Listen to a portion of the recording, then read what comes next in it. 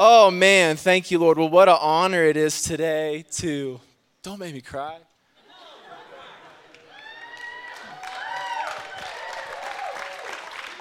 Breathe. What an honor it is today to be trusted to speak to you, to be trusted to speak to our family, our church that the Lord's given us. And whew, it's awesome. I don't take it lightly. It's super weighty to me that Jeremy and Sarah would trust me to do this, to speak into your lives today, to go before the Lord, to get a word from God, a word from heaven, and to minister it to you today. So would you join with me in faith, our eyes on Jesus, our eyes up on the things of heaven today, that we would receive wisdom, we would receive knowledge by His Spirit, by His Word, by His help today, and that we would leave changed today. We would leave stirred up. Do you want to get stirred up today? Man, life is awesome. And what the Lord's given us is awesome. And if you don't think that, then I hope that you leave today thinking differently, stirred up, ready to do all that He's called you to do. When I went before the Lord this week, I guess it was actually started the week before this week, and asking what He would have me share, this is the message that I believe He gave me to speak to all of us, myself included, to our church, is to talk about the church. Talk about the church. I want to ask you a few questions this morning, and then I'm going to give you the answer right off the bat. Thank you, Lord, for your help. Thank you, Lord, for your help. Do you know who you are? Do you know where you're from? Do you know what you're a part of? And do you know the days that you're living in? Thank you, Lord. The Bible talks about 3 different groups of people. And those 3 different groups, we'll look at it in a second, but it's the Jews and the Gentiles and the church. Do you know who you are? Let me give you an answer. You are a new creation. Do you know where you're from? You are a citizen of heaven. Do you know what you're a part of?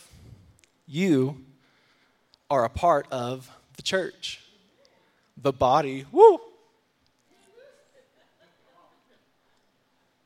Woo, it's awesome.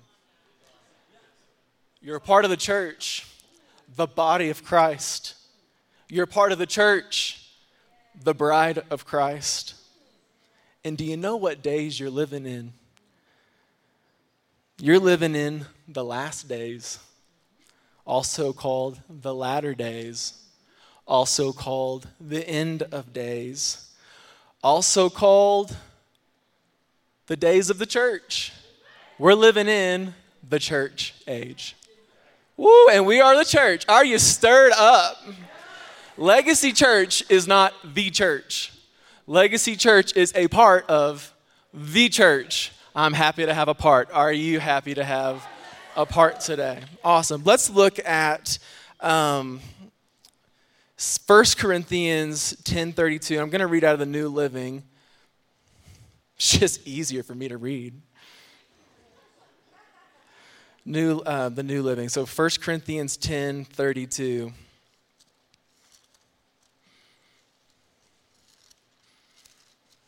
Is it up on the screen? I'm almost there.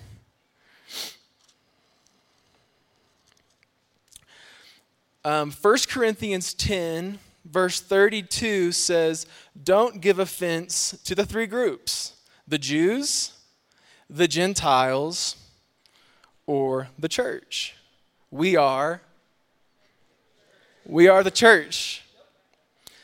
let's look at the nations. Let's go to Genesis 10. We're going to be going through scriptures today. I hope you got your Bible. I hope you're licking your fingers.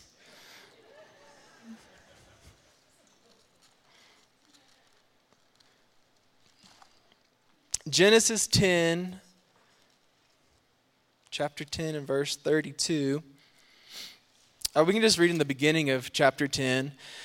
It says, "This is the account of the families of Shem, Ham, and Japheth," however you say it, "the three sons of Noah. Many children were born to them after the great flood." And then it goes on to talk about each of those and all their descendants. You get down to verse 32, and it says that these are the clans that descended from Noah's sons, arranged by nation according to their lines of descent. All the nations of the earth descended from these clans after the great flood. All the nations of the earth. The earth. The earth. Where are we citizens of? Heaven. All the nations of the earth came from these clans. Let's move over to Genesis. It's like right here, I don't have to turn at all. Genesis chapter 11. This is how the world, the nations, act. The nations is also translated in the Bible as Gentiles, so we read about Gentiles. Sometimes it says Greeks, but the Gentiles, the people of the nations, basically it says the heathen, people that aren't of God. Okay, chapter 11. Genesis 11, and we're going to, let's read at verse 3. It's talking about the nations, the Gentiles. They began saying to each other, "Let us make bricks and harden them with fire." Verse 4, then they said, "Come, let us build a great city for ourselves with a tower that reaches into the sky. Let us build within ourselves a great city." This is the way the world thinks. This is an earthly viewpoint. This is an earthly way, is to try to build something from within yourselves, out of your own power. Even to this day, even if you're a believer, you still have to be renewed and think differently, to not live according to this world, but to live differently. We don't want to build something within ourselves out of our own might, out of our own strength, out of our own power. It will fall. We want God to build something in us. Let's go over to Genesis 11:27. This is awesome. Genesis 11:27, Abram comes on the scene. It says, this is the account of Terah's family. Terah was the father of Abraham. Let's move on to chapter 12, verse 1. The Lord said to Abram, "Leave your native country," your nation, whatever you're a part of, "your relatives, and your father's family, and go to the land that I will show you, and I, the Lord, will make you into a great nation." The Lord will make Abram, you, into a great nation. This verse is talking about the Jews, the Jewish nation. One, a great nation. Let's go to chapter 11. Oh, no, we're in 11. Let's go further in chapter 11. No, we're not in 11. We're in 12. Where are we? Genesis 12. Okay, we're going to Genesis 17. Couple pages. This is awesome. All right, so we've seen the nations. We've seen the Jewish nation. This is cool. Genesis 17. It says, when Abram was 99 years old, the Lord appeared to him and he said, "I am El Shaddai, God Almighty. Serve me faithfully and live a blameless life, and I will make a covenant with you by which I will guarantee you to give you countless descendants. God's already told him something before. This is something different. At this time, Abram fell face down on the ground. Then God said to him, "This is my covenant with you, that I will make you the father of a multitude of nations." Not just one nation. I'll make you the father of a multitude of nations. I will make you extremely fruitful. Your descendants will become many nations, and kings will be among them. What's he talking about? Who is our father in the faith? Woo! I thought that was awesome, and then I found out the Bible says it really clearly. And let's see, where is that? Romans 4:16. It literally says, this is what the scripture means when God told him, "I have made you the father of many nations," the father of all who believe, our father in the faith.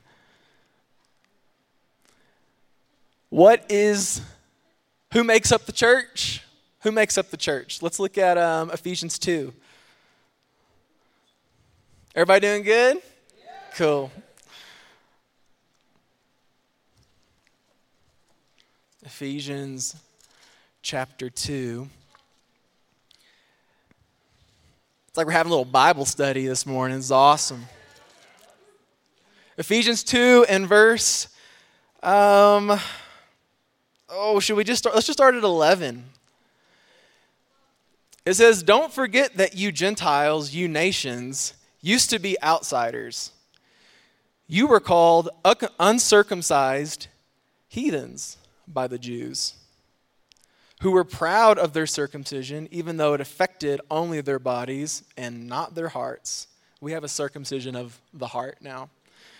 "In those days, you were living apart from Christ. You were excluded from citizenship among the people of Israel, and you did not know the covenant promises that God made to them.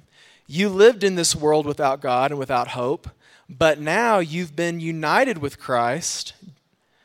Once you were far away from God, but now you've been brought near through the blood of Jesus.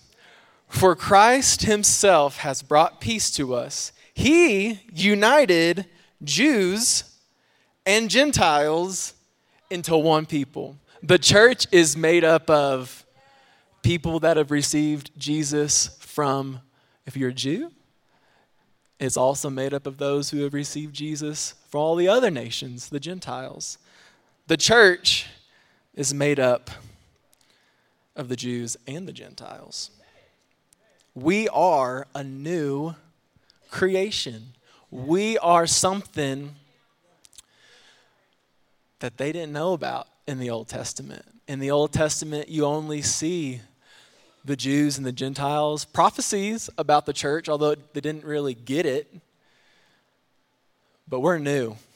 Later we'll look at it, it says that we were a secret. We were hidden. They didn't know about us. We're aliens. We're weird. We're strange. A new creation. Let's move on. Let's go to Colossians chapter 1, verse 13. Are you happy to be a new creation today? Oh, all things, old things passed away. All things are new to us. Man, we got it good. Where's Colossians? Somebody help me. Thank you. No, seriously, thank you. Okay, I can't find it. I got it on my paper here. I'll read it. Colossians chapter 1, verse 13. "Did you know that you've been transferred from an earthly kingdom to a heavenly kingdom?" Colossians 1:13 says, "For he has rescued us from the kingdom of darkness, and he transferred us into the kingdom of his dear Son." What'd Jesus say about this? That's what I want to know. John, I know where that's at. Let's go to John. Oh, he's helping us. Thank you, Lord. John chapter 3. And let's look at Oh, we'll just start at the beginning. There was a man named Nicodemus. I love Nicodemus, probably because I grew up on Gospel Bill. Oh, somebody. Okay. Me and my little boy Titus, we watch Gospel Bill together every night, and I laugh and I cry and I learn about the Word of God. It's awesome. The other night he asked me, like later in the series, a dog shows up and it's just walking around talking. Anybody know what I'm talking about? Okay. Titus goes, Dad, what's that dog doing? It's like, he's living his life in Dry Gulch. I don't know. He's like, why is he talking? I was like, listen, just watch the show. Just watch the show. It's awesome. Okay, Rome, where are we at? Somebody tell me where we are. John 3. Yes. What did Jesus say? What did Jesus say about being transferred from an earthly kingdom to a heavenly kingdom? Man, this is cool. We'll start at the beginning. There was a man named Nicodemus, a Jewish religious leader who was a Pharisee. After dark one evening, he came to speak with Jesus. Rabbi, he said, we all know that God has sent you to teach us. Your miraculous signs are evident that God is with you. Jesus replied, I tell you the truth.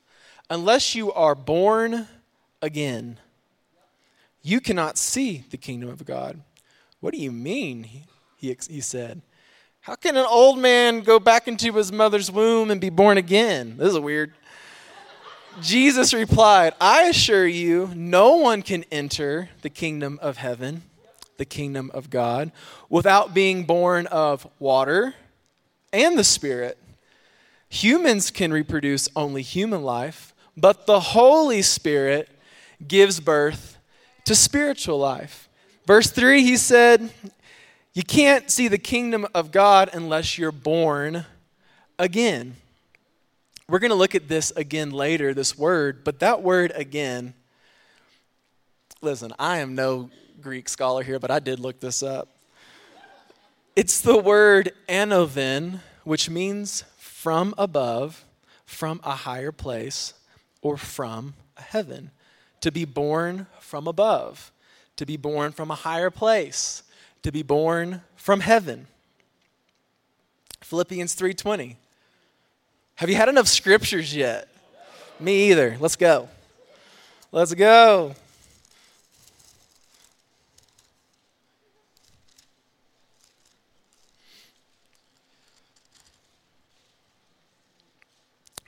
Philippians 3:20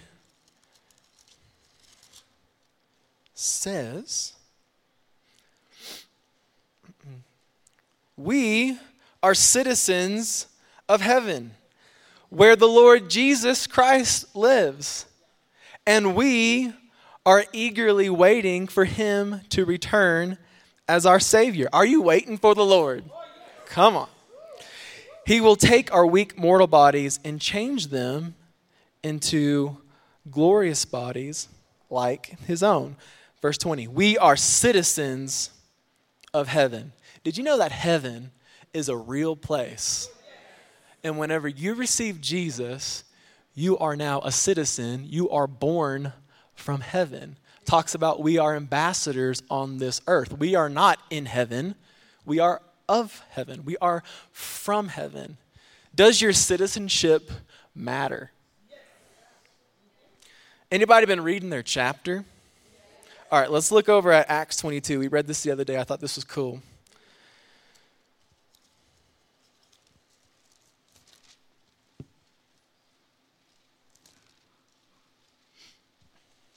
Okay. Paul is just going through it. Acts 22, and I don't know why I'm saving that place. Acts 22.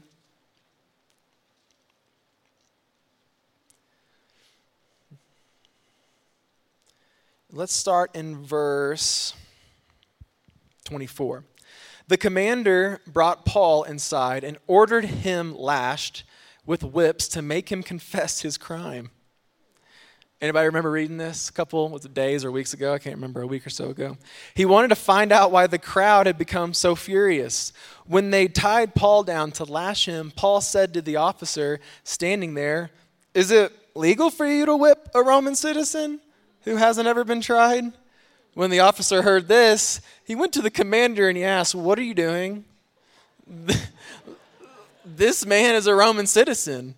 Verse 27, so the commander went over and asked Paul, "Tell me, are you a Roman citizen? Please." I hope he says no. Paul says, "Yes, I certainly am. I too am a Roman citizen," the commander said, "and it cost me plenty." But Paul answered, he said, "But I'm a citizen by birth." Woo! The soldiers who were about to interrogate Paul quickly got out of there, quickly withdrew when they heard that he was a Roman citizen. And the commander was very frightened because he had ordered him bound and whipped. Does citizenship matter? Listen, if earthly citizenship matters, how much more does our heavenly citizenship matter? But you got to speak up. The devil can't have his way with you. The devil can't do whatever he wants with you. What if Paul wouldn't have said anything? They just would have whipped that boy. They just would have whipped him, but he spoke up. You got to know where you're from. You got to know where your citizenship is. Our citizenship is in heaven. Thank you, Lord. Speak up. Awesome. You are a part of the church, the body of Christ. Let's go to 1 Corinthians 12.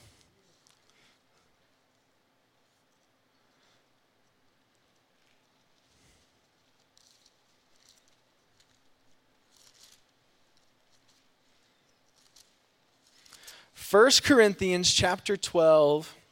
We're going to read all this. Y'all good with that? Not the whole chapter. Yeah, the whole chapter. Let's read the whole chapter. Now, dear brothers and sisters, are we brothers and sisters? Come on. Now, dear brothers and sisters, regarding your question about the special abilities the Spirit gives, I don't want you to misunderstand this. You know that when you were still pagans, Gentiles, part of the nations, it's the same word. I looked it up. You were led astray and you were swept along in worshiping speechless idols. So I want you to know that no one speaking by the Spirit of God will curse Jesus, and no one can say Jesus is Lord except for by the Holy Spirit. There are different kinds of spiritual gifts, but the same Spirit is the source of them all. There are different kinds of service, but we serve the same Lord. God works in different ways, but it's the same God who does the work in all of us. A spiritual gift is given to each of us so that we can help each other. To one person, the Spirit gives the ability to give wise advice. To another, the same Spirit gives a message of special knowledge. The same Spirit gives great faith to another, and to someone else, the Spirit gives the gift of healing. He gives one person the power to perform miracles. You sticking with me here?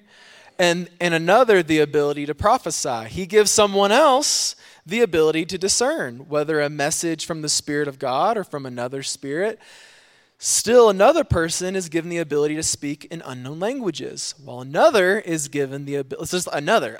This is the gift. This is the thing. Let's go to verse 12. The human body has many parts, but the many parts make up one whole body. So it is with the body of Christ. Some of us are Jews, some of us are Gentiles, what we talked about earlier, is what the church is made of. Some of us are Jews, some of us are Gentiles, some are slaves and some are free. But we have all been baptized into one body by one Spirit, and we all share the same Spirit. Yes, the body has many different parts, not just one part. You are a part of the body of Christ. You, by yourself, are not the body of Christ. You are a part of the body. Let's go down to, this is funny. Verse 15, if the foot says, like if our feet could talk, I'm not part of the body because I'm not the hand, does it make it any less part of the body? And if the ear says I'm not part of the body because I'm an eye, would that make it any less part of the body?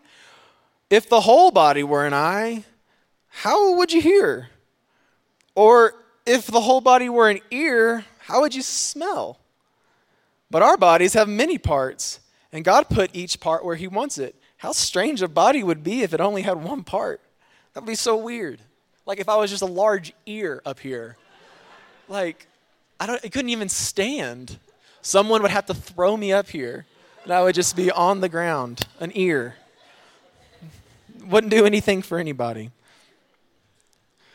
How strange a body would be if it only had one part.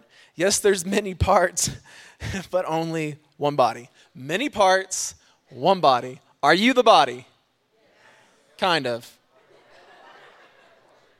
By yourself, are you the body? Are you a part of the body? Cool. Okay. Are you an ear? I am a pinky toe. Y'all don't want to see my pinky toe. All right. Calm down. Verse 22, this is awesome. In fact, some of the body that seems the weakest and the least important are actually the most necessary. Man, isn't that true? Any runners in here? Not me. We had one hand. One runner. This is great. This is going to go over good. Anybody in here that likes to work out? Anybody in here that likes to be active? Anybody in here that likes to hike? That should be like everybody. We live in Colorado. Okay. Some of the parts that seem the weakest or the least important are actually the most necessary. You may not be thinking about all the little tendons and all the parts that make up your body until it hurts or until it's weak. You're running a race, you're feeling good. My dad has always, not anymore probably, but he used to say he could beat me in a 100-yard dash or 100-meter. I can't remember what it was, something. I was like, there's no way. And in my mind, I just see us running and we're going good. And then he pulls a hamstring. That's what happens in my mind. We'll probably never race. Dad, if you want to race, I'll race you. But you're not thinking about your hamstring or the tendons that connect all of it until it hurts. Let me say this real quick. That being a part of the body, you want to be strong, whatever your part is. Whether you're a tendon, a knee, a foot, an ear, and whatever you are, you want to be strong. If you're not strong, you're weak. What happens when you're running a race and you've got a weak part of your body? What is that part susceptible to? Getting hurt. You got to stay strong. You don't want to get hurt. It's up to you. Awesome. Where are we at? Verse 23. Let's go to verse 25. It says, this makes for harmony among the members of the body, so that all the members can care for each other. If one part suffers, all the parts suffer with it. One part suffering, you can't run the same if something's hurt. Something's weak. You don't want to be a weak part. Strong part. Oh, a strong cell. Okay. Verse 27, all of you together are Christ's body. Are you by yourself Christ's body? No. All of us together are Christ's body, and each one of you is a part of it. Here are some parts that God has appointed for the church, the body. And it goes through and lists some things. We might come back to that here in a second. Everybody says, or you hear, maybe not everybody, you hear a lot of people say, I want to be a part of something. I want to be a part of something bigger than myself. I want to be a part of something powerful. I want to be a part of a move of God. You literally are. Like, do you see it? You literally are a part of the body. How does the body do anything? If I'm on the couch at my house and I want a coffee, how do I get the coffee? I gotta move. I can't just take my head off. Like, Jesus, do it for me. He's the head, right? Just poop, pop, choo. It might hit the coffee maker, hit the power button, turn it on, but it doesn't make the coffee. It doesn't actually make the coffee. You literally are a part of the body. The body is how the Lord Jesus, who is the head of our body, moves. It's like how you move. You literally are. Don't let the enemy deceive you that you're not a part of something great, or that you're trying to find where is the move of God? Where is it? Oh, maybe it's in that church in that city. Oh, maybe it's in that church. Where is the move? Oh, that place has got a lot of people going to it. That's the move. No, the church is the move, the moving of his body. You already are. Don't be looking for something just super spectacular or man, you already are a part of the move, the body of Christ. You are a part of the move of God already. You are it. Okay, point made. Man.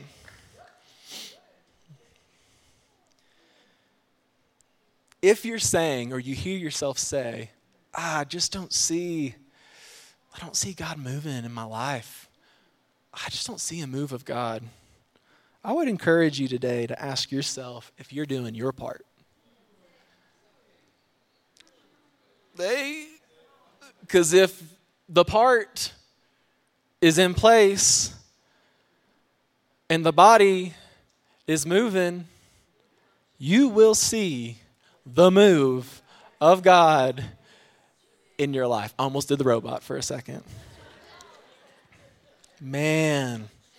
Woo! Don't get me stirred up. Too late.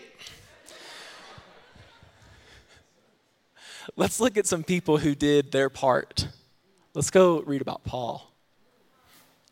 It's awesome reading about the guys in the New Testament doing their part. It's awesome. What's Paul's part? Ephesians chapter 3. We're going to go, I guess we'll start in verse 1. My mind is trying to figure out where Ephesians is.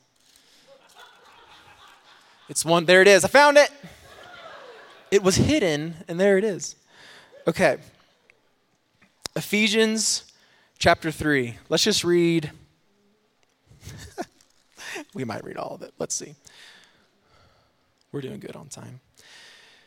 When I think of all this, I, Paul, a prisoner of Christ, for the benefit of the Gentiles. That's part of Paul's part. It's part of Paul's part. He is to be a benefit, do his part, to preach the good news, to preach the word of God to the nations, the Gentiles. That was me. Assuming, by the way, that you know that God gave me, my part, God gave me the special responsibility of extending his grace to you Gentiles, to the nations. As I briefly wrote earlier, God himself revealed his mysterious plan. It's a mysterious mystery. He revealed his, does anybody know what movie that's from? I don't. He revealed this mystery, this secret to me. He revealed the secret of the church being preached to the Gentiles through Paul. Paul's playing his part.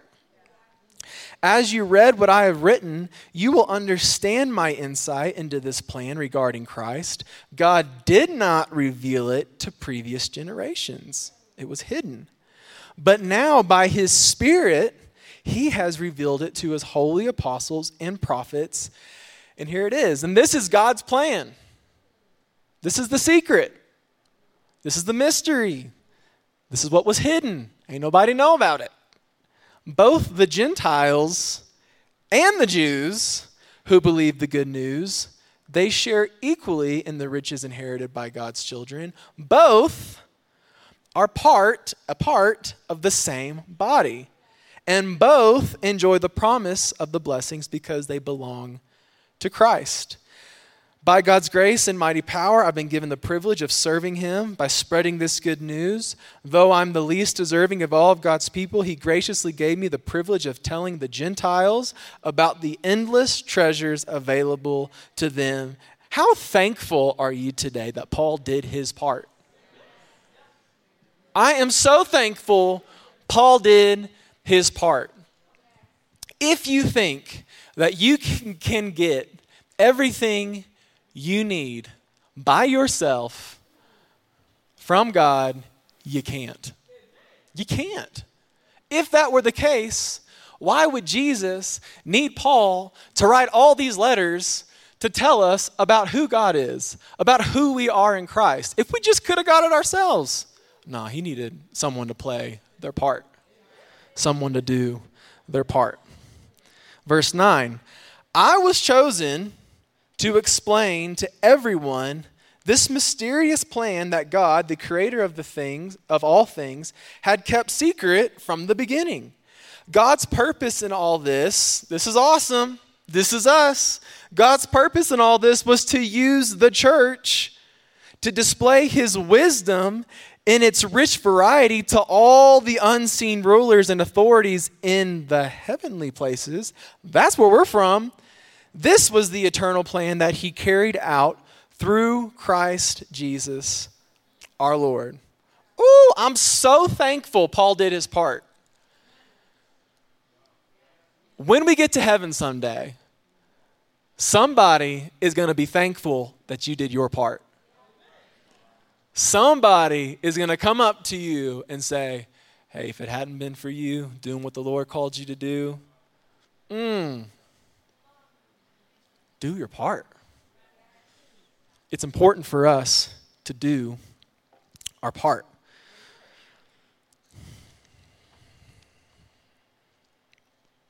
Let's go to Ephesians 4. Turn the page. Oh, wait. No, we're not done. We got to keep going. Okay, back to Ephesians 3. This was his eternal plan. This is awesome. No, we're going back. We're going to read this again. Verse 10. God's purpose in all this was to use the church. Thank you. That was the guy who was running. Just kidding. He's somewhere else.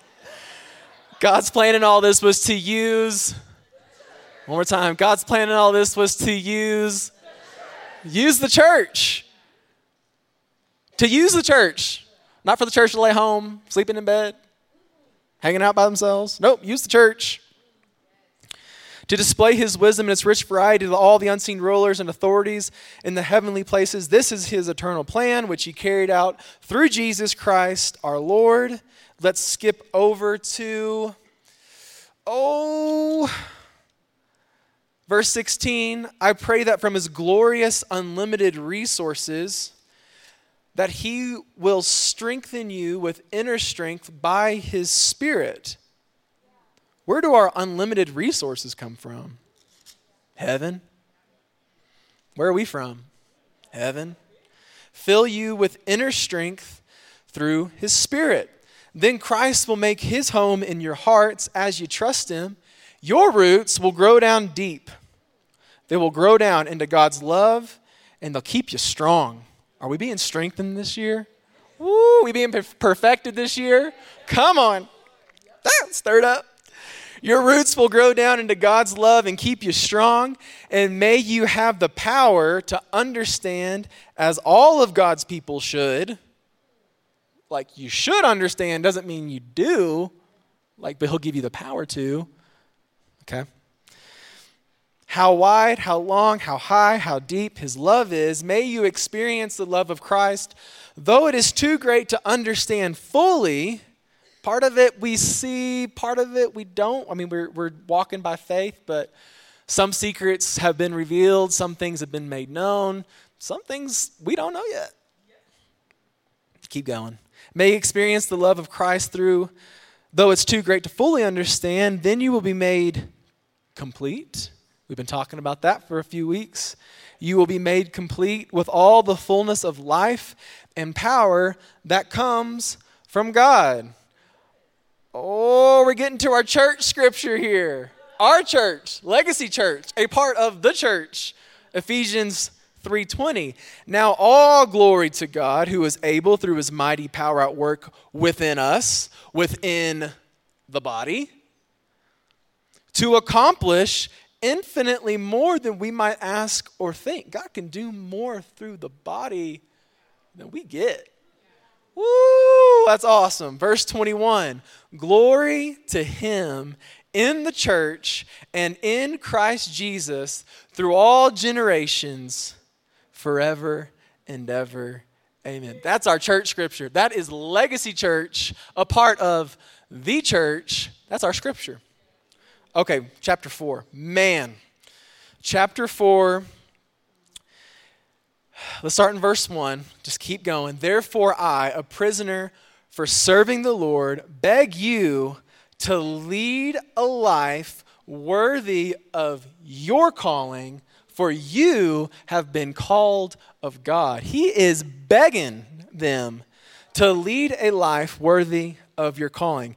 Verse 1. Oh, I don't know where it's at. Can you put up the New King James?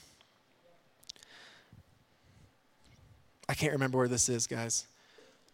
Maybe you can just tell me. In another translation, it says the high calling. Anybody know where that's at? Maybe NIV? I guess it's NIV. It's probably the NIV.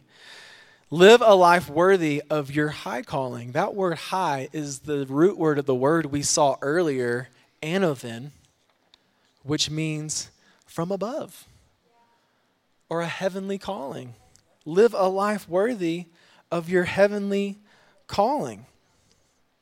There it is, from John chapter 3 when Jesus said to be born again.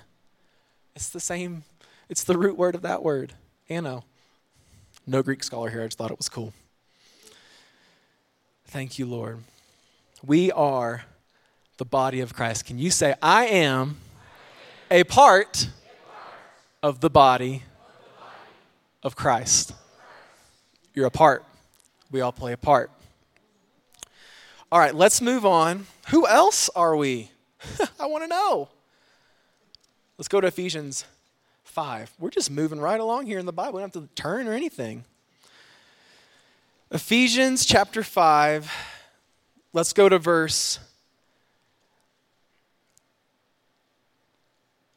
let's go to verse 21. And further, submit to one another out of reverence for Christ. For wives, this means submit to your husbands as to the Lord. For a husband is the head of his wife, as Christ is the head of the church. He is the Savior of his body, the church. As the church submits to Christ, so you wives should submit to your husbands in everything. Verse 25. For husbands, this means to love your wives, as Christ has loved the church. He gave up his life for her to make her holy and clean, washed by the cleansing of God's word. He did this to present her to himself a glorious church. What does Ephesians 3:21 say? To him be glory through the church, in the church. Present to himself a glorious church without spot or wrinkle or any blemish. Instead, she will be holy and without fault. Can you see he's talking about us? Holy and without fault. In the same way, husbands ought to love their wives as they love their own bodies. For a man who loves his wife actually shows love for himself. No one hates his own body, but feeds and cares for it, just as Christ cares for the church, and we're members of his body. Jesus don't hate you. You're part of his body. He loves you, caring for you. Verse 31, as the scriptures say, a man leaves his father and mother and is joined to his wife, and the two are united into one. This is a great mystery. It's a great secret. What's this secret about? It's about the church, Jesus and the church. This is a great mystery, but it's an illustration of the way Christ and the church are one.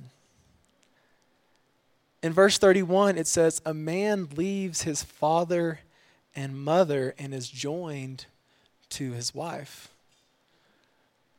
Who's our father? God. Who's our mother? The Bible says the mother to us all is heavenly Jerusalem. Heaven. Jesus had to leave heaven, his mother, the motherland, had to leave the motherland and his father and be joined into one with his wife, the church. Woo! That stirs me up. This is about us. I mean, it's also about like our marriages, but it's about us. It's like here's deep, and then okay, there it is also. There's a little deeper. Wow. That's awesome. Present her a glorious church. That's what the Bible calls us. A glorious church. A church filled with his glory. Are you filled with his glory? Oh, whether you feel it or not, or whether you believe it or not, you are. You are filled. If you're a believer, you're filled with his glory. Thank you, Lord. Let's read 2 Corinthians 11, verse 2.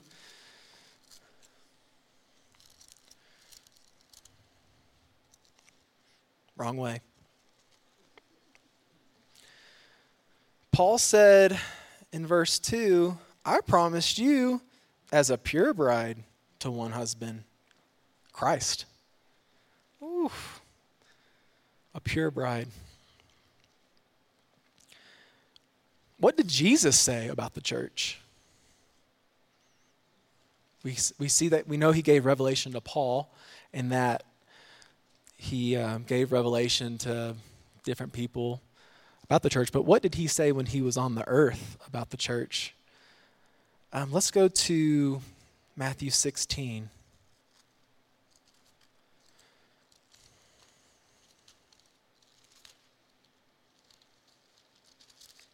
I believe from what I looked at and saw, I could be wrong, that he only mentions, Jesus only says the word church twice, which is the word ecclesia.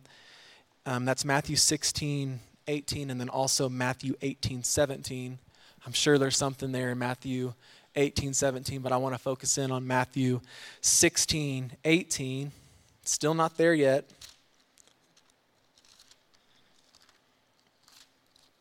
So close. Nope. There it is. Matthew 16:18.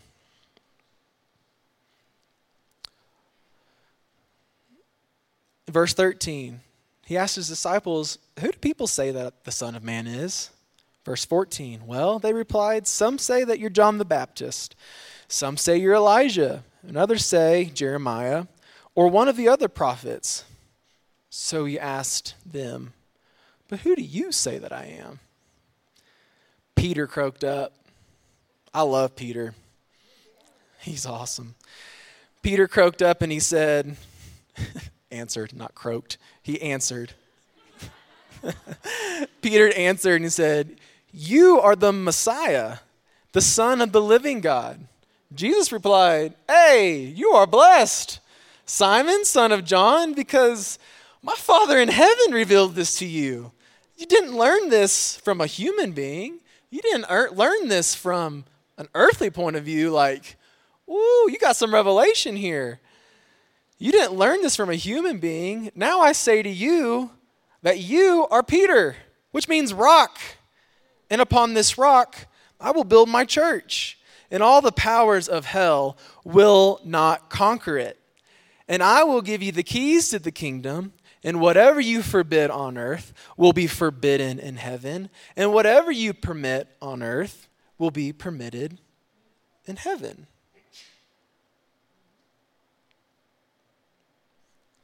It says that you are Peter, which means rock. And upon this rock, these are two different rocks. Everybody's heard this. Maybe not everybody's heard this. A lot of people have heard this and talked about it. But Peter basically means a rock or a stone. And the next one is Petro. Let's see, which one is it? Do I have it written down? So Peter is the Greek word Petros, a rock or a stone. And then the next rock word that he used is Petra, which represents Jesus, the rock, the stone, the chief cornerstone. 1 Peter 2:5 says that you are living stones that God is building into his spiritual temple. You are not the stone. You are a stone. You are a rock. And Jesus is building his church with you, using you. Awesome.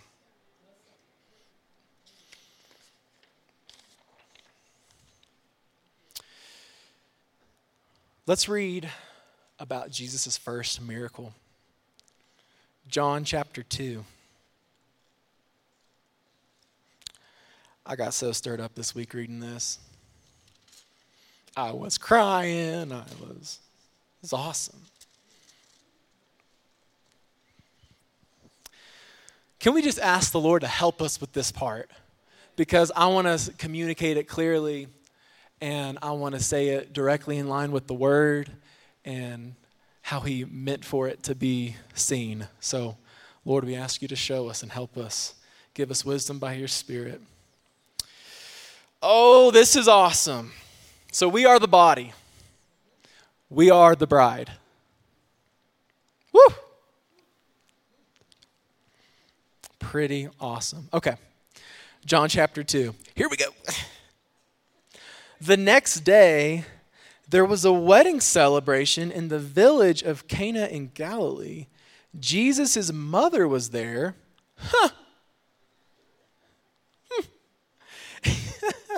And Jesus and his disciples were also invited to the celebration.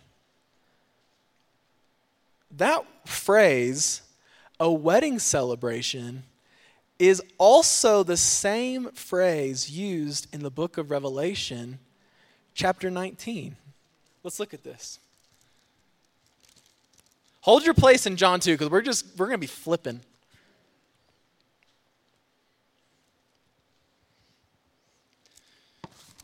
Revelation 19, almost there. I got one hand. Okay, Revelation 19.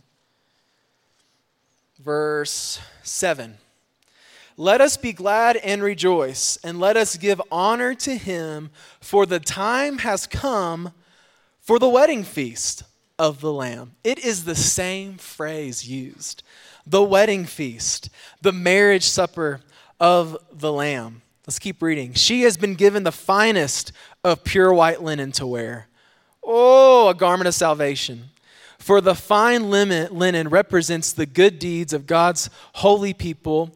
Verse 9, and the angel said to me, write this, blessed are those who are invited.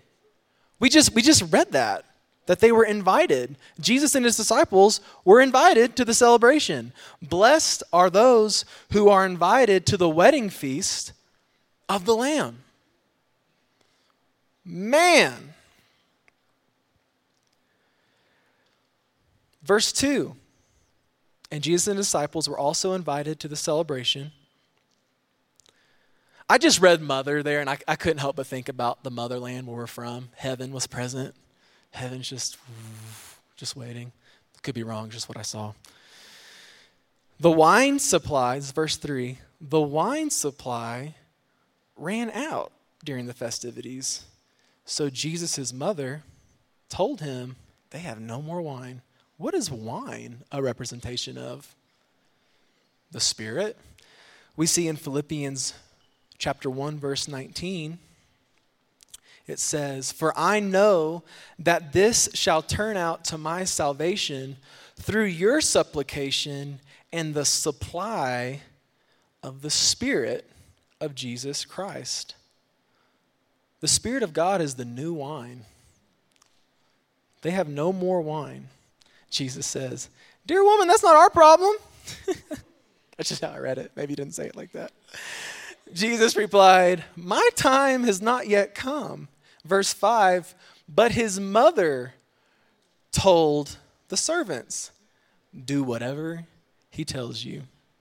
The servants do whatever he tells you. This word servants is the Greek word, help me out, Lord, diakonos, where we get the word deacon from, which means minister or a servant or a deacon. It means someone to run errands. It also means one who executes the commands of another.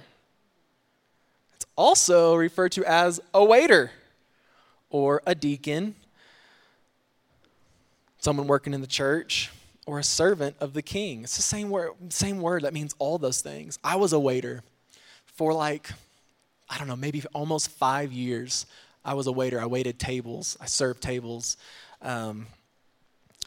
And my first job as a server was at a little old Italian restaurant that was not good. But the only reason I got the job is because I was there. I was working for another company, and I happened just to be in the building, and nobody was coming in to do what I was there for. And then the manager of the restaurant, we would always talk. He's like, "Man, you want to serve here?" I'm like, "Yeah." I make more money here than I'm doing nothing. So, but in that, part of it's I was just doing a part. I was just there. I got promoted. I got a better job just because I was there. Just doing a part. Trying to do a part. It wasn't what I felt like I was called to do, but I was doing a part. Steps. But then I worked there for a year. That place closed down because it wasn't any good. And I got a job. There was this, at the Hilton in my town, there was a restaurant opening, really nice restaurant, a nice steakhouse opening. And I was just thinking man, if I can just get a server job there, I'm going to make bank. It's going to be awesome. I mean, I'm single. I'm 18, I live with my parents. I literally lived in their basement. And I was like, this is going to be awesome. So I went and applied for a server job, and I went and did the interview, and they liked me, but they're like, "Hey, you can't be a server." I'm like, "Why?" You don't have enough experience. I was like, "What do you mean?" And this is funny. In light of John chapter 2, I couldn't be a server. I couldn't be a servant. I couldn't serve the people because I didn't have any wine experience. You don't know anything about wine, so you can't serve the people. So they offered me a busser position. And at this point in my life, I had literally just met Courtney, and we had just started dating. I could cry thinking about it. And,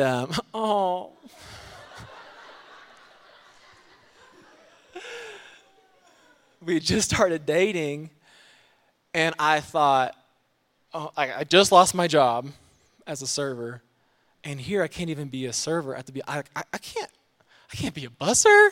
It's I can't tell Courtney I'm a busser. I can't tell Courtney's dad I'm a busser. I'm he's got his own business. He's doing his thing, I was I can't, a busser, I gotta do the, dishes and carry them out. I don't have the place that I want. I don't want to be a busser. The Lord told me to do it. I was oh gosh. I don't even know if I'd met your parents yet, but I don't even remember if your dad asked me what I was Lord, please don't let him ask me. I'm the president. I'm no, you're a busser. I thought it was just too low of a position. Oh, I just thought like, man, it's just not enough for me. That's not what I'm called to do. That's not big enough. That's not the position I want. That's not the place I want. God said, do it. I said, okay. I think I was a busser there for 3 or 4 months. The restaurant just started. This restaurant was nice. I mean, within our first year or two, the only Hiltons that did better than us was the one in New York. It was awesome. It was a cool steakhouse. But I'm not preaching about a steakhouse. The meat of the Word of God. Maybe I am preaching about a steakhouse. The church, the steakhouse of God. It kind of works. Hey, I like it. Oh my gosh. Where am I here?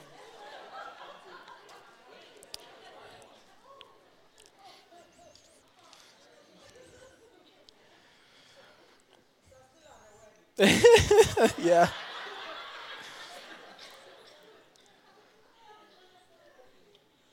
Oh, here we are. Sorry. They said I wasn't ready. I didn't know anything about the wine, aka the Spirit, but we'll just say the wine here.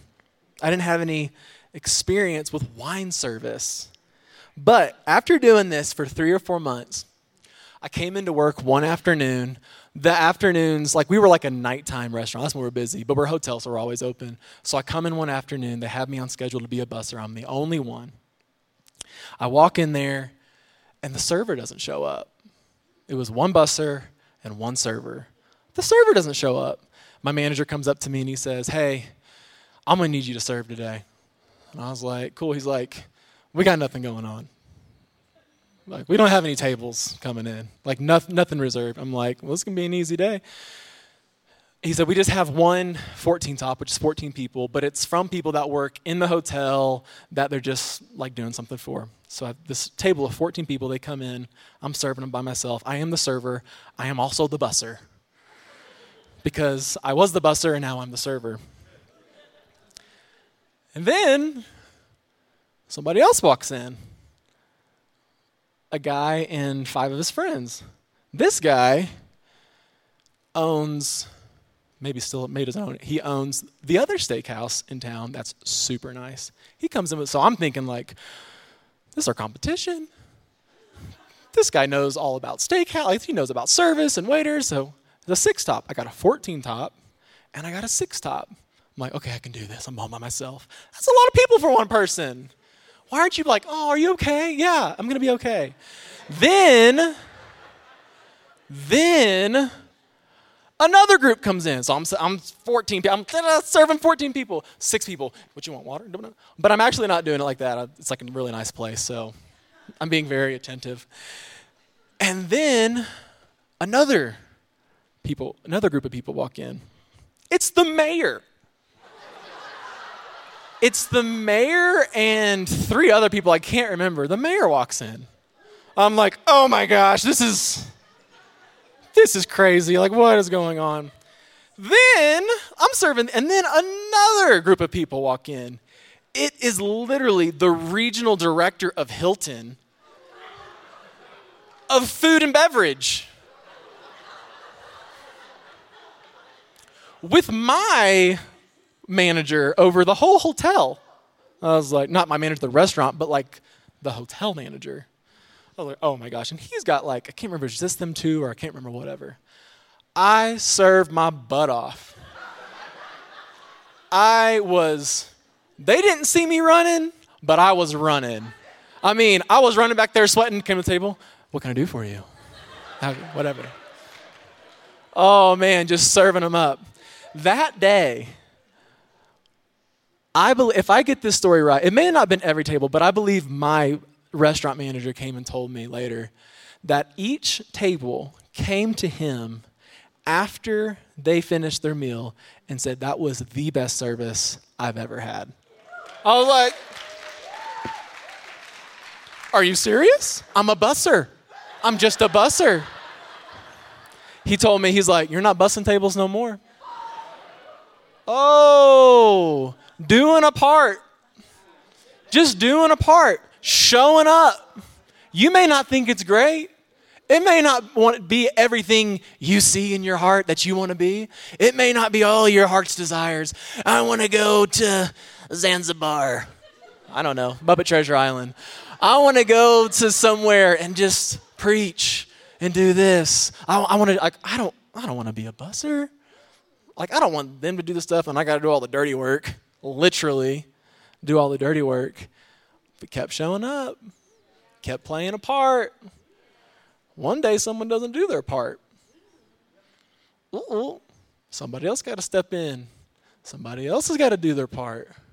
I get promoted to being a server. This is what Jesus is talking about. Servants.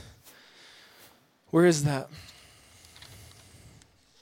In verse 5, he said he told the servants, the deacons, or the lower level is the waiters, the deacons, the servants of the king. He told them,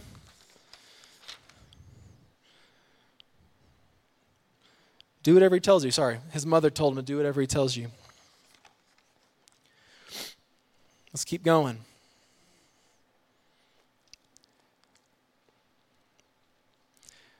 Do whatever he tells you. John 14:15 says, if you love me, you will obey. You will do my commands. You will do what I tell you. Verse 16 says, and I'll give you the Holy Spirit, the new wine. Woo! I mean, I'm just seeing it here. John 14, John 2, talking about the servants, talking about wine service. I mean, they actually poured in water, which we'll get to, but turns the wine. He turns and he says, oh, should we read that?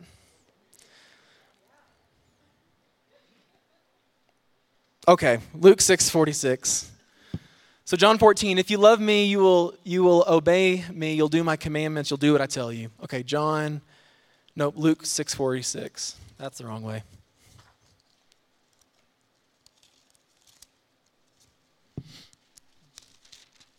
Help us, Lord. He said, so why do you keep calling me Lord, Lord, when you don't do what I say? I will show you what it's like when someone comes to me, listens to my teaching, and then follows it. Sounds like John 2. Whatever he says, do you do it? It's like a person building a house who digs deep and lays the foundation on solid rock, the chief cornerstone. I added that in, doesn't say it right there. When the flood rises up and breaks against that house, it stands firm. It's well built. But anyone who hears and doesn't obey is like a person who builds a house without a foundation. When the floods sweep down against that house, it will collapse into a heap over. Who is the house? We are the house. We are the body. We are the temple. We're the house. Woo! Servants, digging deep. It's not easy to dig deep. It's not easy to dig deep. And they lay a foundation on solid rock, Jesus. Oh, dig deep. I couldn't help but think about Jeremy and Sarah. Don't make me cry. I couldn't help about the servants of God. Oh, Jeremy and Sarah, who have given their lives for this church, a part of the church, to dig deep. It's not easy to dig deep. It's not easy to dig deep. Woo! It takes something of you. It takes some strength. You got to dig deep just so that we can be built on Jesus. Woo, I'm so thankful for our pastors, our servants that God has given us. So thankful. Okay, we're going back. John 2. Wrong way. Everybody doing good still? Have you had enough scriptures? Where are we at? Which verse are we in? Okay, here we go. Verse 5. But his mother told the servants, do whatever he tells you. Verse 6. Standing nearby were 6 stone water jars. 6 is the number of man. We are called jars of clay. We are earthen vessels. We are the water jars. Used for the Jewish ceremonial of washing Each could hold 20 to 30 gallons. And Jesus told the servants, the ministers, the pastors, the preachers, the ones serving at church, fill the jars, fill the people with water. Woo!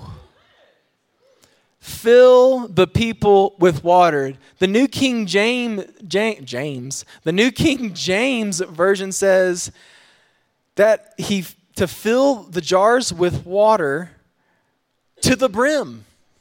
That word, or that phrase, to the brim, is the same word we saw earlier. It's that root word, ano, which means above. Or when Jesus said in John 3, anothen, born again, you must be born from above. It's the same word, same root word. Fill them up to the brim. You got to be born again. You got to be born from above, from a higher place. What is water? What does water do in the word? Well, we know that water can represent the word.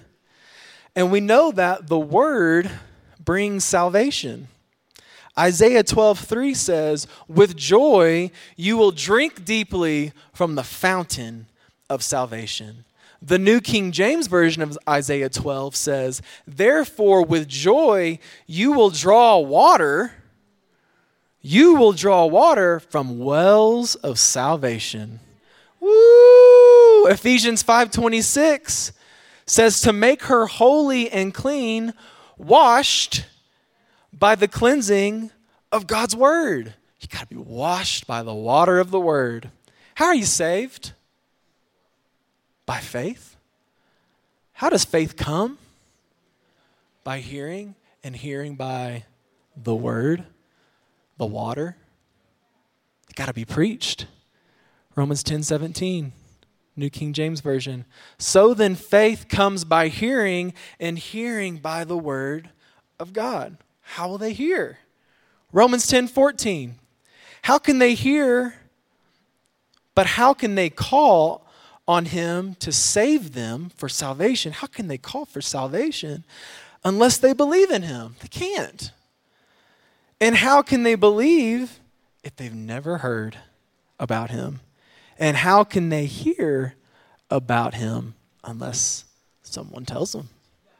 The servants. The servants brought the water. The servants brought the word. That's what we're called to, church, to bring the word of God, to bring the word of salvation, to every person on the earth. Don't get me stirred up.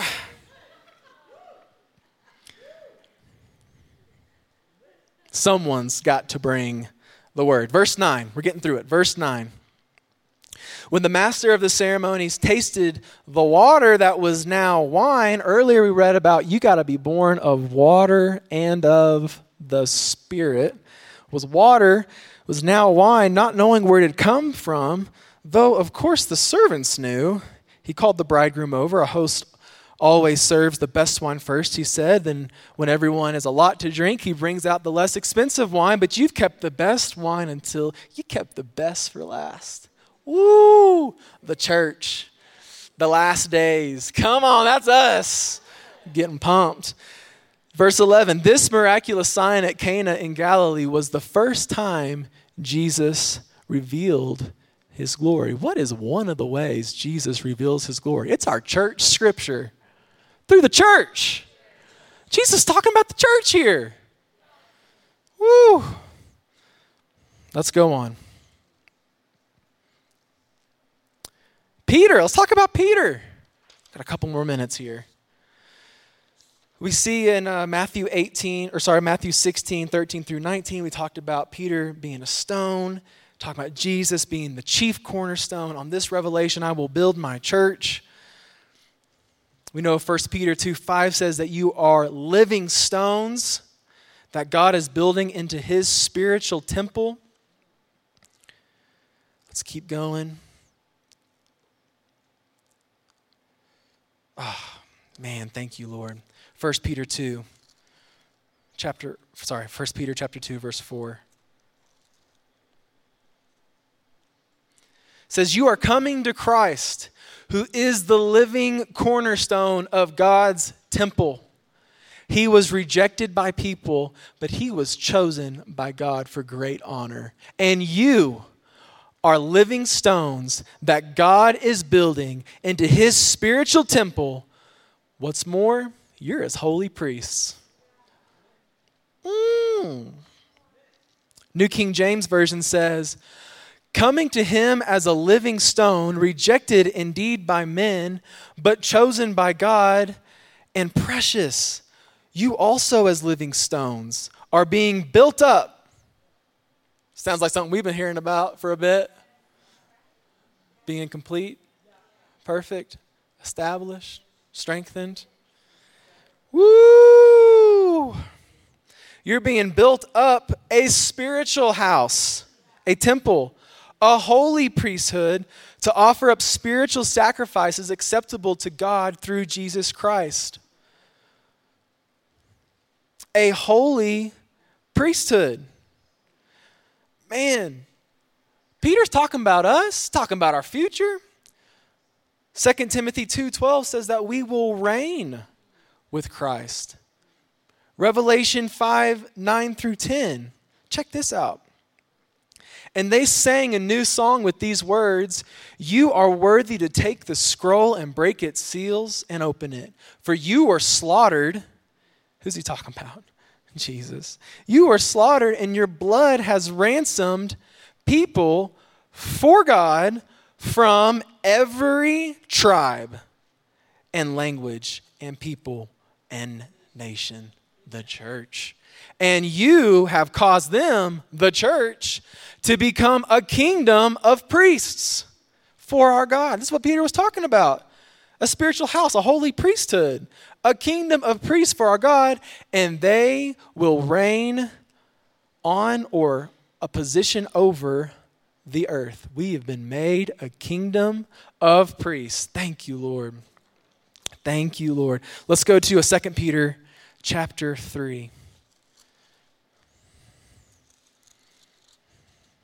Are you excited about the day you're living in? Oh, the age of the church. Are you excited about where we're headed? What we're going to be doing for eternity? This is awesome.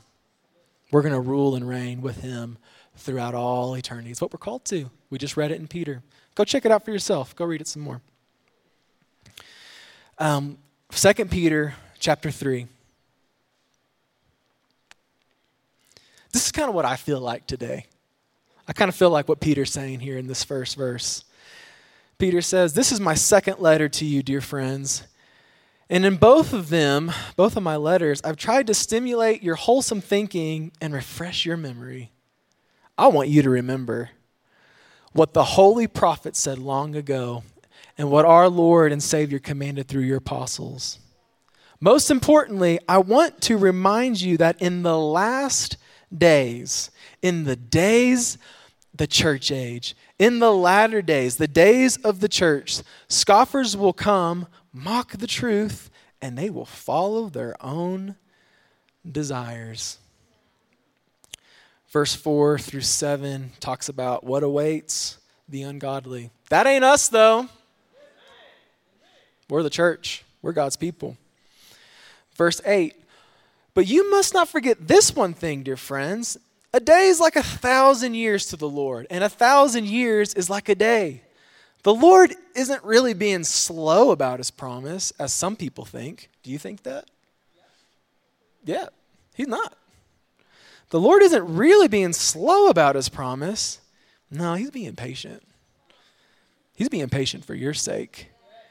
He doesn't want anyone to be destroyed, but he wants everyone to repent, to come to himself. He's being patient. Man, I'm just going to watch myself. My mom's in heaven. So I do long. Woo. It's a real place. I long to go and see her again. So I'm just going to watch myself. I'm like, Lord, why is it taking so long? Why is it taking? You know why? He's being patient. He don't want anybody to not be a part of his family. He's given opportunity. He's given chance. He's given time. How will they know? The church. They're going to know through the church. The head ain't just going to pop on the earth and it's the body. They're going to know through us.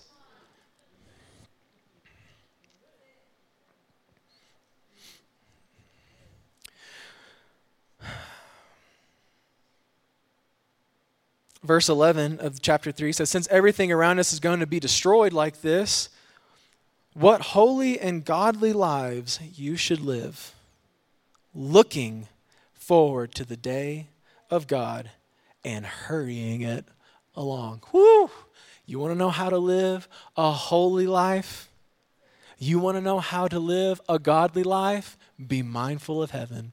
Oh, set your mind on things above, not things beneath. When you have a heavenly mindset, you'll get stirred up to talk about it. You'll get stirred up to bring salvation. You'll get stirred up to preach the word. You'll get stirred up to go into all the world. Woo! I'm getting stirred up. We got a part. What's the Great Commission? Go into the world. Let's just read it. Matthew 20, 28. We're almost done. Matthew 28, 19.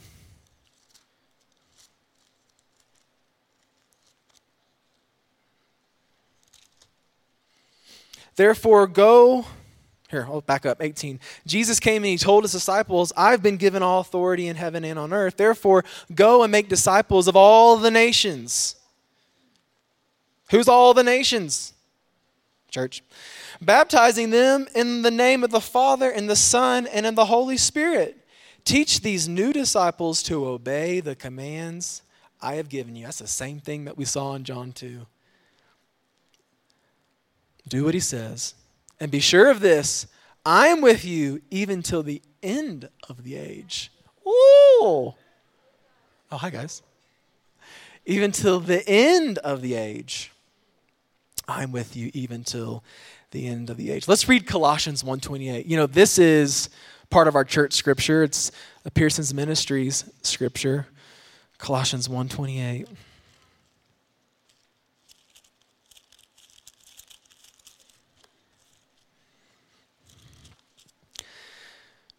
Colossians 1:28. Oh, can we just back up to 27? Oh, I want to keep going back a little bit more, but maybe we just glance up and see about the secret, the church, the message. Oh, okay. Verse 28. Nope, 27. For God wanted them to know the riches and glory of Christ are for you Gentiles too. And this is the secret, that Christ lives in you. You've been born again. This gives you an assurance of sharing his glory. Ooh, glory in the church. Verse 28, so we tell others about Christ, warning everyone. Does this sound like the Great Commission? Warning everyone and teaching everyone with all wisdom God's given us. We want to present them to God. That's what Paul said. Maybe this is Paul too. Maybe it is. I don't know. He said it again. If this is Paul, I don't know. That's why I work. This is Paul, isn't it? Yeah, it is. We want to present them to God, perfect in their relationship with Christ, the bride of Christ, presenting him a glorious church, the bride. That's why I work and struggle so hard, depending on Christ's power that works in me. It ain't about doing nothing. It's about working, but not in yourself. It's about moving, being a part, but not just a part by yourself. Like, what if a weird little tendon was just out here? It'd be so weird. No. We got to depend on Christ's mighty power that works within us. How will his glory be revealed? How does the world see Jesus? Isaiah 6 says, the train of his robe fills the temple. We saw in 1 Peter that we are a temple.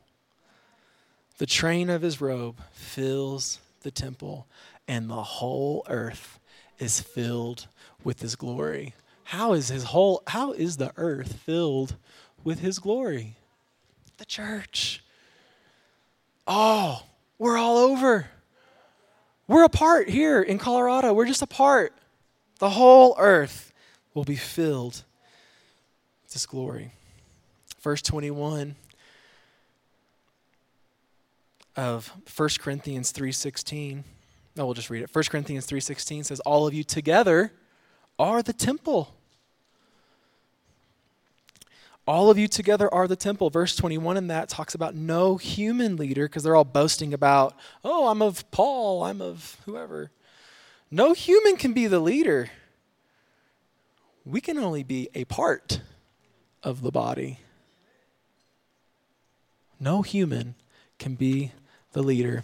We are only a part. Don't get caught up on people. Just do your part. Not everyone's a pastor. Not everyone's going to work in the church. Not everyone's called to the fivefold ministry. A lot of you probably are. But everyone is a part. And that is where our life is found. That's what our life revolves around, is getting the word out. No matter if the Lord's called you to own a business, no matter if the Lord's called you to do whatever it is. It could be anything. Or maybe he's called you to work at the church here on earth. We all have a part. Here's the thing, though. Just like whenever I was a busser at that restaurant, you don't have to know the fullness of your part. You may, that was might. You might see it. You might have a little bit of revelation of what the Lord's called you to do. Some of it might be known. Some of it may not be known. That would be a secret. Secrets, we know that they're not hidden from us, but they're hidden for us to find. I would just encourage everyone to step out and play a part, even if it's something that you think is insignificant, something maybe you don't want to do. But that initial move to do what God's called you to do, that initial move to play your part will catapult you into the full plan that God has for your life. Don't neglect those small, what we might see as small things. We know the Lord, it's not small, but just something like a smaller thing, whether it's coming to help out on the church during the week or whatever it could be. Look for an opportunity to move. Look for an opportunity to be a part. Don't look for a title. Don't look for a place. Don't look for a position. That ain't about the body. That's about you. You're not thinking about the body if you're thinking about the part. Don't be thinking about the position. God will give you position. God will give you, we already know he's given us place. We've seen it. But even now in this time, God will give you position. God, let him do it. It'll make it so special. It will make it so special. The local church is a part of the church of God. I believe it's the way that we move. Serving in the local church. Doing what God's called you to do. Thank you, Lord. Find the church, the local church, that God has called you to so that you can do your part in the church.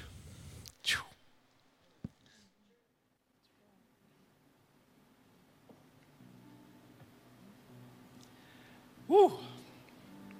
Find your part in the local church. Find the local church God's called you to so that you can do that you can do your part in the church to get the gospel to every person. This is Jesus' heart. This is why he's being patient. This is why he's waiting. Because the word's got to go to every man. Aren't you thankful the Lord's given us a church here? A church here in Colorado that we can be a part in this? Oh, thank you, Lord. Would you stand with me today?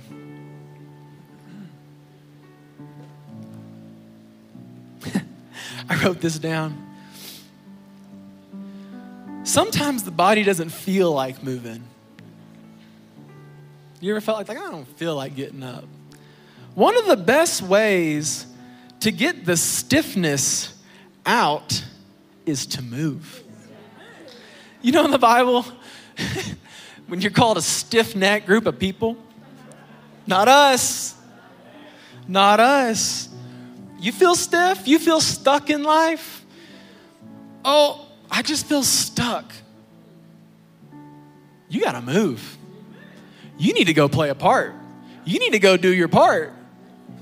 Oh, get loosened up. Get free. Get free. Thank you, Lord. Is that you today? Are you a part of the church? Are you the body of Christ?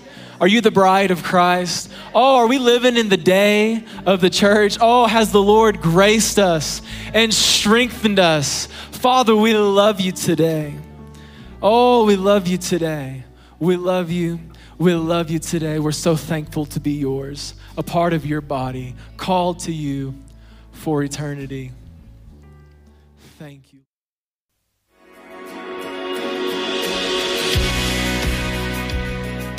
Thank you so much for tuning in today. We hope you enjoyed this message. If you need someone to pray with you, there are several ways for you to contact us. Feel free to give us a call at 817-577-0180. You can also contact us through the Legacy Studios app or either of our websites. Giving options are available online at pearsonsministries.com and legacychurch.family. If you prefer, you can also text an offering. Simply text Legacy and any dollar amount to the number 28950 and follow the prompts. Be blessed today. We love you, and remember, you are always welcome here in the House of Faith.